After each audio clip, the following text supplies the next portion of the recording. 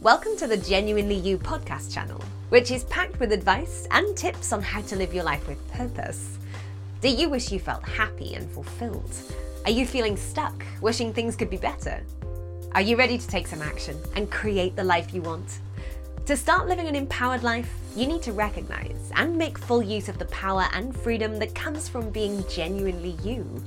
Your host is Gina Gardner, a #1 best-selling author whose whole life has been about supporting people to achieve personal empowerment, helping people just like you recognize that they can. Hello there, it's Gina Gardner here, and I'm really pleased to be on Passionate World Radio again. I and my friend Rachel are going to try something different today.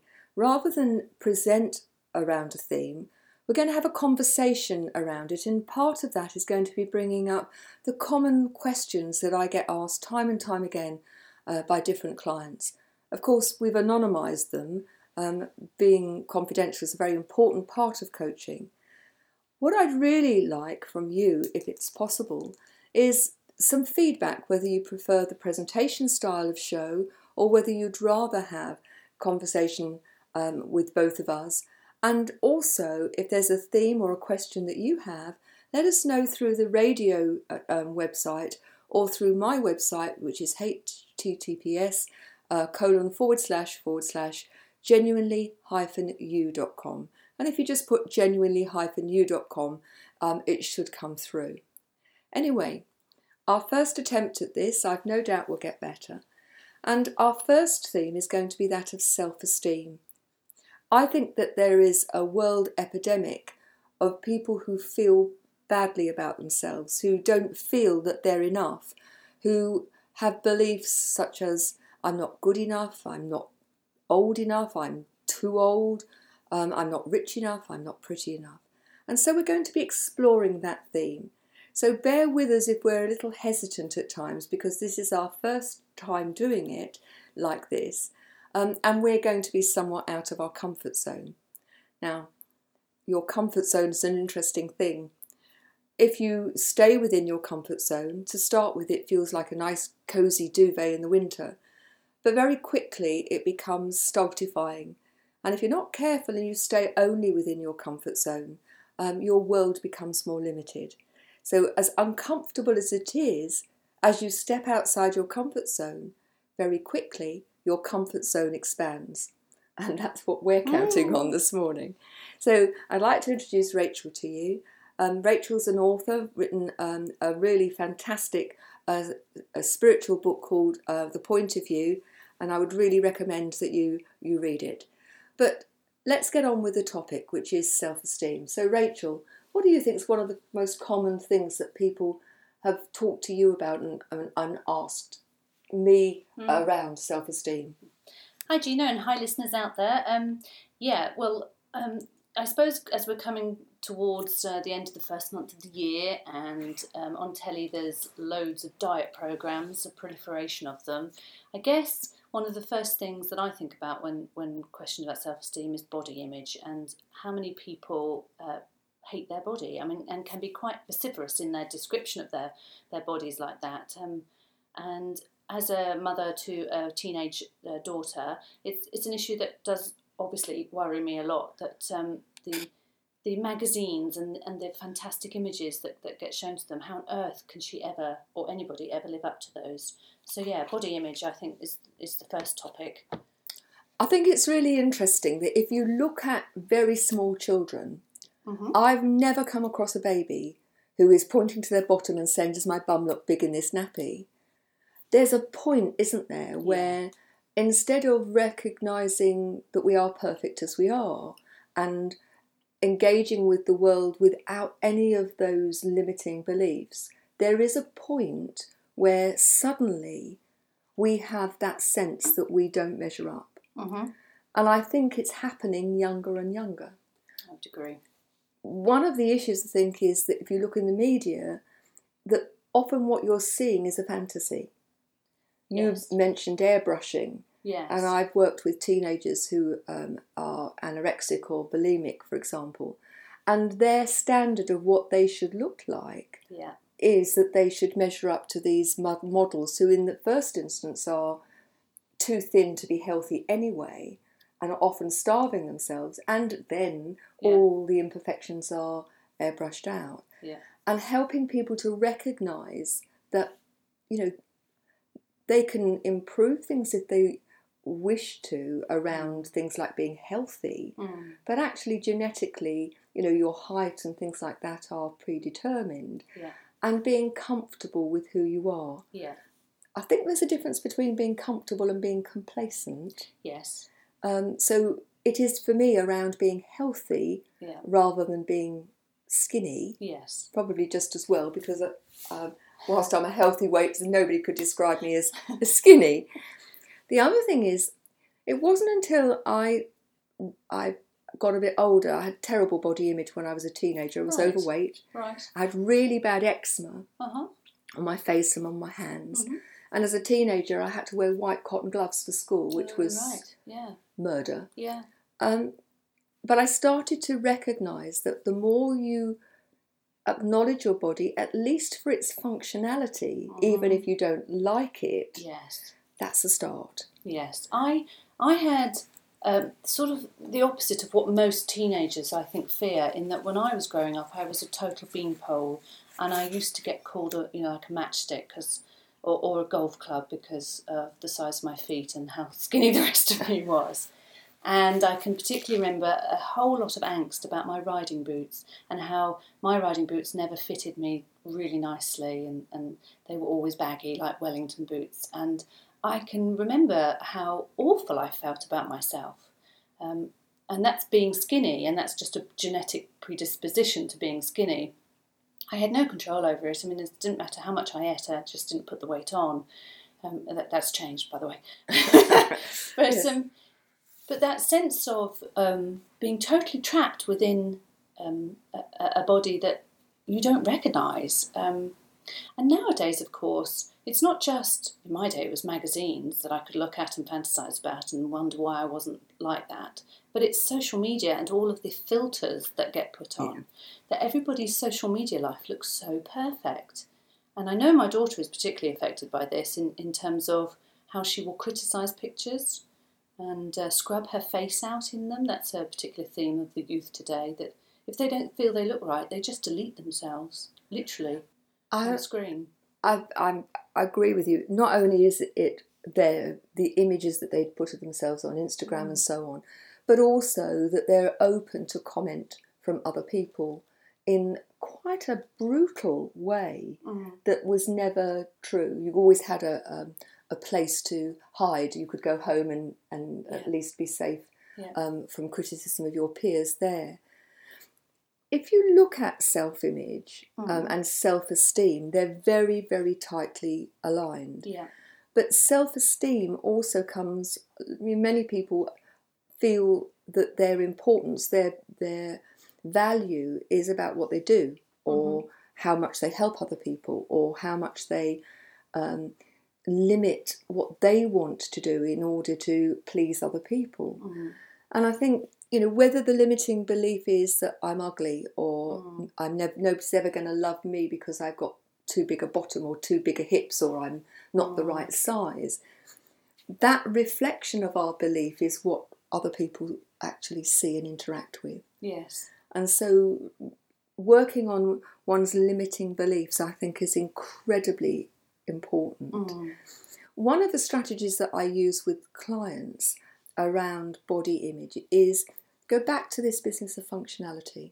Yes. Now, it wasn't until I couldn't walk that I really began to appreciate my thighs. And my brother's nickname for me when I was a teenager was Thunder Thighs. Right, thanks. Which very, very helpful, yes. Lovely brother. Yes, loved him to bits. But what I recognised when my legs weren't working properly is I'd give anything for those thunder thighs to be working properly. Yes, yes. And so devised a technique which needs to be used over time, which was to go into the shower each morning, or bath if you have one. And as you wash your hair and you wash yourself, to actually thank each bit of your body. Yes. So, thank you, hair, for covering my head, if you have any. Thank you, eyes, you've given me the opportunity to see. And working your way down. Thank you, legs, for working. And if they don't work very well, thank you for joining my bottom to my feet. And doing this in a very playful, light-hearted way. And I think that's really important, that there is this element of play rather than I've got to do this. Yes. And over quite a short space of time, what clients report back is that the relationship they have with their body begins to change, subtly to start with, but actually that change begins to speed up as it becomes part of what you do. Yes. And I think probably it's important to say to listeners that it takes 28 days to create a new neural pathway, a new pattern of thinking. Yes. So it's no good doing these sort of techniques once and expecting it to magically work things away. You have to do things consistently. But I think one of the things, to say to listeners and often say to clients, look at those beliefs which empower you. They're huge keepers. And the beliefs that limit you, that tell you that you're not good enough, that you don't measure up in some way. Yeah. If there is something you can do about it, sensibly and healthily, makes sense to do it. Yeah. If it is how things are, then changing the way you approach it and you feel about it is the way forward. Yes. Look at your limiting beliefs. Where did they come from? Because you didn't come into this world with those. Somewhere along the way, somebody said you've got a fat bottom, or you're not. Your sister's the pretty one, and you're the intelligent one, or something like that. And you've taken that on board, and you've made it your truth. That's really interesting. I have a friend who has been overweight. I mean, as a medical term, overweight for most of her life, and she approached a particular phase where she decided she was going to get thin, and she did, and she achieved it relatively quickly, but in a relatively healthy way. It wasn't a sort of a wacko diet, and I guess it's a bit melodramatic to describe it like this, but she really did disappear into herself as the weight came off. She didn't talk as much in social gatherings. She was literally half of herself physically, but also in the way she put herself forward. And it was very strange to watch how she sort of disappeared. And it wasn't that she had any sort of peer pressure or whatever. She was doing it for herself because she wanted to be healthier. She recognised that she was overweight. And after that phase, she decided, well, it must have been a decision in a sense, but she's put all of the weight back on and possibly more again. But she's very common, isn't it? But she's come back to life. Isn't that interesting? And I couldn't help but reflect in that sort of process that perhaps the weight for her, just talking about her in particular, I think, the weight is some kind of barrier between herself and the outside world. And that makes me think about how the body is the easiest thing for us to control because we are in it.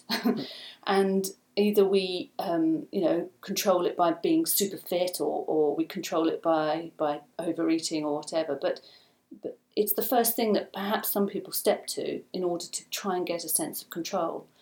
Really interesting, because I've worked with a number of people who've been abused as children, and I've worked with people who have had really difficult situations within their upbringing which are out of their control, very often to do with parents and divorce and so on. Yeah. One of the common patterns, I've done a lot of research around this, but one of the common patterns is, particularly around abuse, that many people who were abused as children, and that may be emotional, physical or sexual abuse, will create a protection which is to become unattractive. Yes. That they will overeat, and part of that is comfort because they're unhappy, quite understandably. But they seem to fall into two different categories. Those who think, if I get fat, I'll be unattractive, they'll leave me alone. Yeah. And if I get big, I'll be strong and I'll be able to fight it. Yes, yeah. And, working with people, and sometimes this is, decades later, people in their 30s, 40s, 50s, 60s even, often never revealed the abuse. Yeah. That when you start to unpick why they eat and when they got fat, that there are these deep protection wishes, probably unconscious, but actually they become very, very strong. Yeah. And it's only when you start to unravel the impact of the abuse, when they start to forgive themselves and the perpetrator. And I must say, it's really important to recognise that forgiveness is nothing to do with condoning or forgetting. Yes, very different. But if you don't forgive, it's like having a golden chain that keeps you back, held to that, tied to that abuse. Yes. But once they've gone through that process, and I admire them, they've done it's not easy, but they have done it, and they've done it for themselves. Then the weight starts to come off, and they no longer need that protection. If you look at eating disorders, things like anorexia, bulimia, now not always, but again, my experience has been that they can't control what's going on outside. Yes. But what they can do is control what goes into their mouths. Yes. And it becomes, I think from the out, it's very complex, and I don't want to make A, light of it, or B, simplify it to the point of something that it's not. But I do think there's a big element where this is, I can control what I'm doing. The other thing that I think that's come across, certainly with the people I've worked, is where there have been divisions between parents, the only time those parents have come together, and there's been no acrimony, no arguments, is when my client, as a child or teenager particularly, has been so poorly because of their anorexia that the parents have stopped their arguing, stopped their war of attrition, and come together. Yes. And that's not just true of anorexia and other eating disorders, but often about illness. And so people who become chronically ill, again, I'm not generalising, just for some, they've learnt as a child, I'm noticed when I'm ill, I get attention, I get what I feel is love, and that's such a strong need. But also, if parents are at war, then they come together, they're nice to each other. There's a sense of being a family when there's a crisis. And so they create a crisis. So at the core of that desire for attention, and then the tool that they use is going to be how they make their body look, or the method of doing something as natural as eating. At the core of that is some form of emptiness, isn't it? There's a gap. Definitely. There's like I am not good enough, and I think a lot of people have that as a constant mantra in their heads, whether they realise it or not. That there's a constant back level of criticism going on to say you're not good enough. You're not good enough. I think you're absolutely right. And interestingly, that when other people tell you you're not good enough, if you believe you're not good enough, there's almost a comfort in that. Because people are reinforcing your view of yourself, and there is something that feels right about that. And ultimately, the only person who can fill that space is you. Yes. And people look outside, they look outside for permission, they look outside for somebody to approve of them. Yes. When deep down, it's, I need to approve of myself. Yes. And I believe that when we're genuinely being authentic, we're being our genuine selves. Yes. We are perfect as we are. Yeah.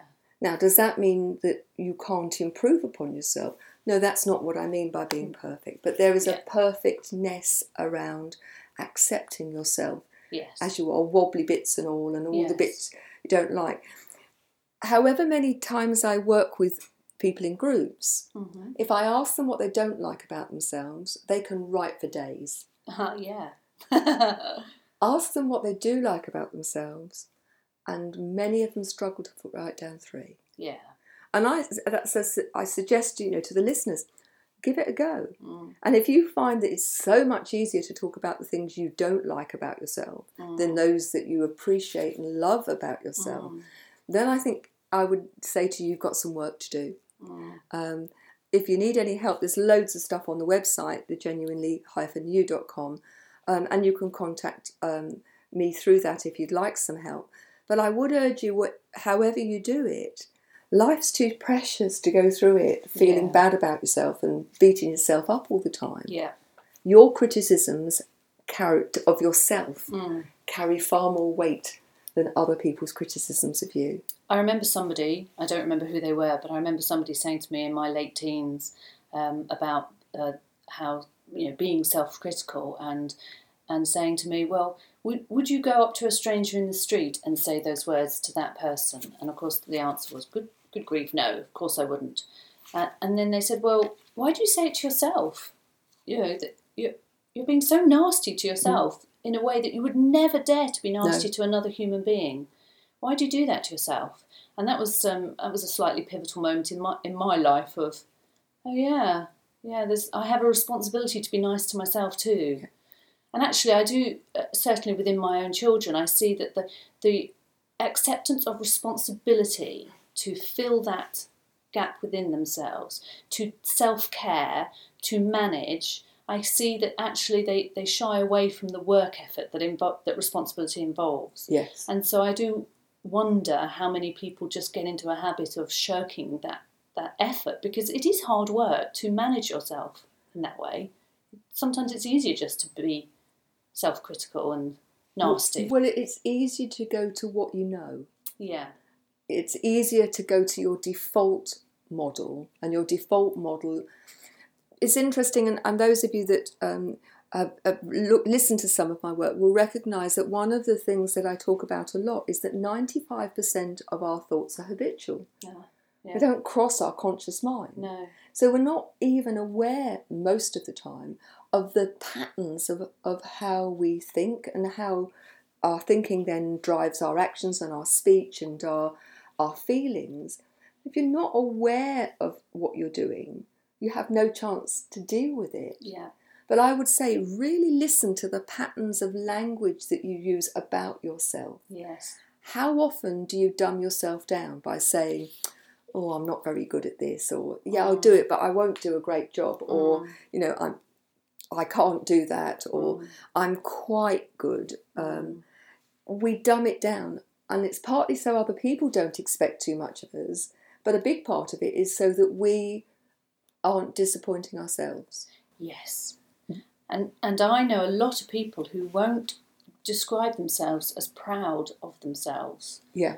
Because they've got this negative association with the word pride or being proud, that it's too big for your boots. Yes. And, know your place and all of these sort of things. And that's often come from parents or teachers, and I think both parents and teachers are doing the best they can, but they often install incredibly limiting beliefs in people. Almost unknowingly. Yeah.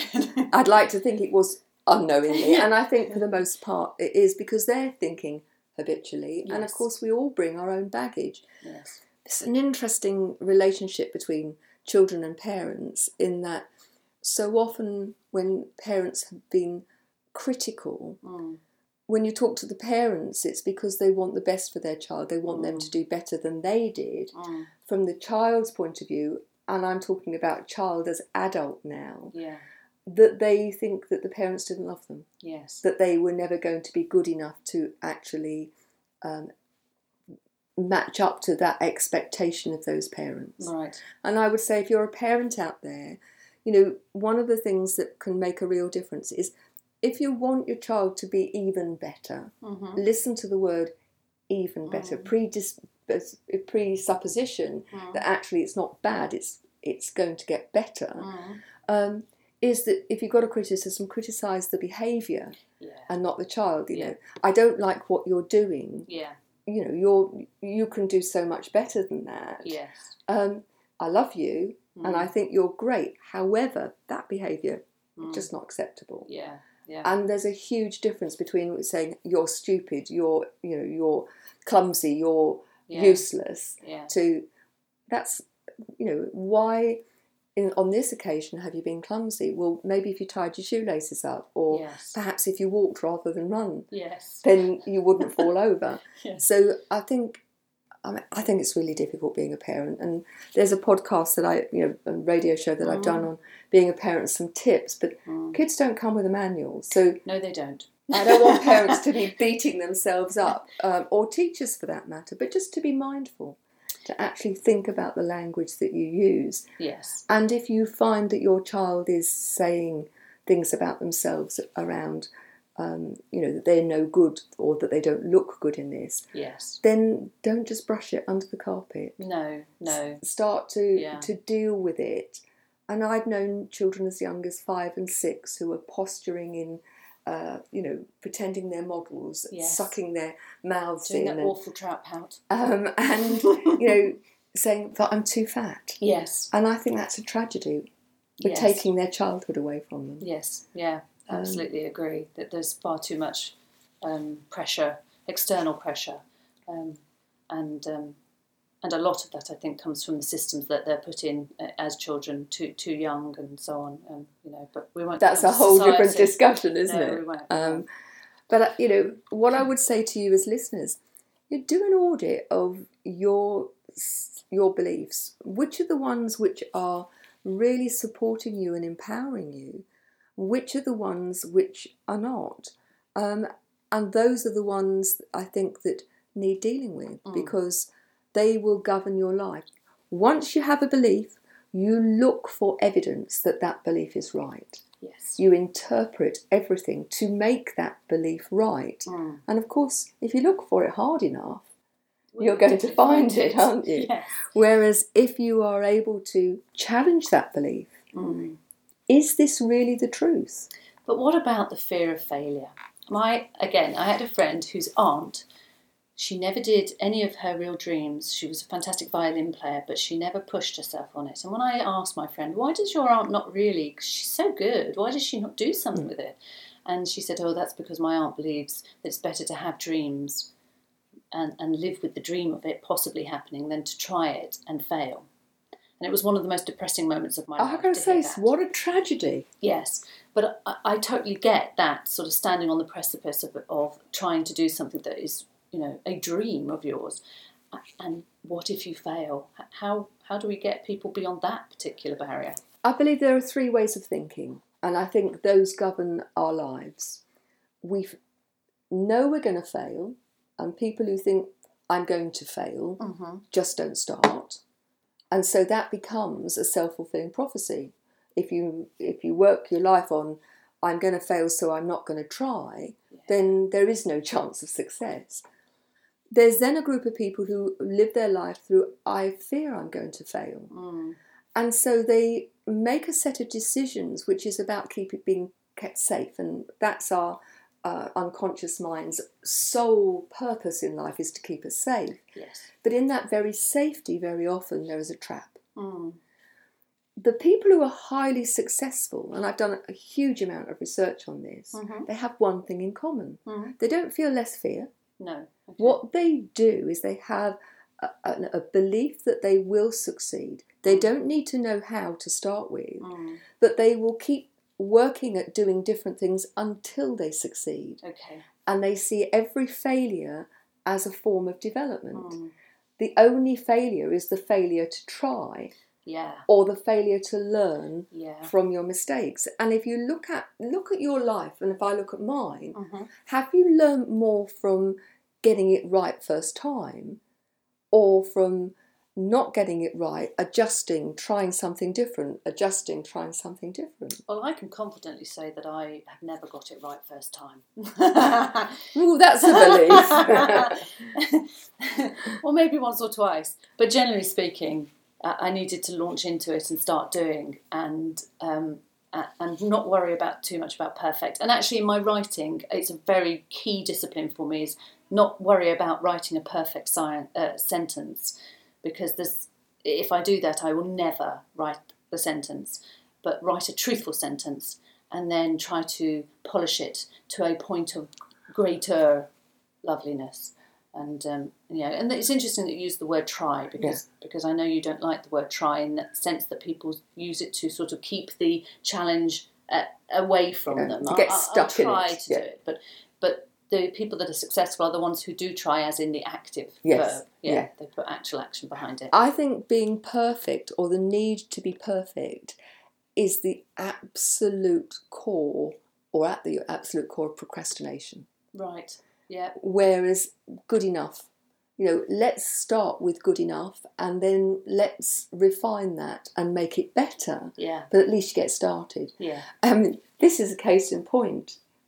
It's not perfect, but we'll refine how we do things. Yeah. And, ultimately, I've been out of my comfort zone so much over the last year as we've started to develop the Thrive Tribe and writing the last book and so on. That, I had to wait till everything was perfect, nothing would have happened. No. And I would say to people, part of living, part of developing is being prepared to get it wrong. Yeah. Learn from it. Yeah. That's the success, is when you learn from it. Yeah. And if you're a manager or a leader, develop a culture of development, not blame, that we learn from how we develop things, and we've got to be prepared to give things a try, even if those things are not perfect first time. Learn from it and move on. And most people are very forgiving of other people's genuine mistakes. I think that's absolutely true. Yeah. I think that's a really good place for us to finish today. So thank you very, very much for joining us. I hope you've enjoyed our conversation today. Love to know what you think, and also love to know if there are conversations that you'd like us to share with you. The website, genuinely-you.com, there's loads of free resources on there, and I look forward to being with you next time. Thanks very much for joining us. Bye-bye. You've just been listening to another great Genuinely You podcast. We hope you enjoyed it. Genuinely You is a culmination of Gina's work, spanning over 30 years, of helping people learn what makes them feel happy and truly fulfilled, and how to achieve it. Please visit genuinely-you.com today to find out more.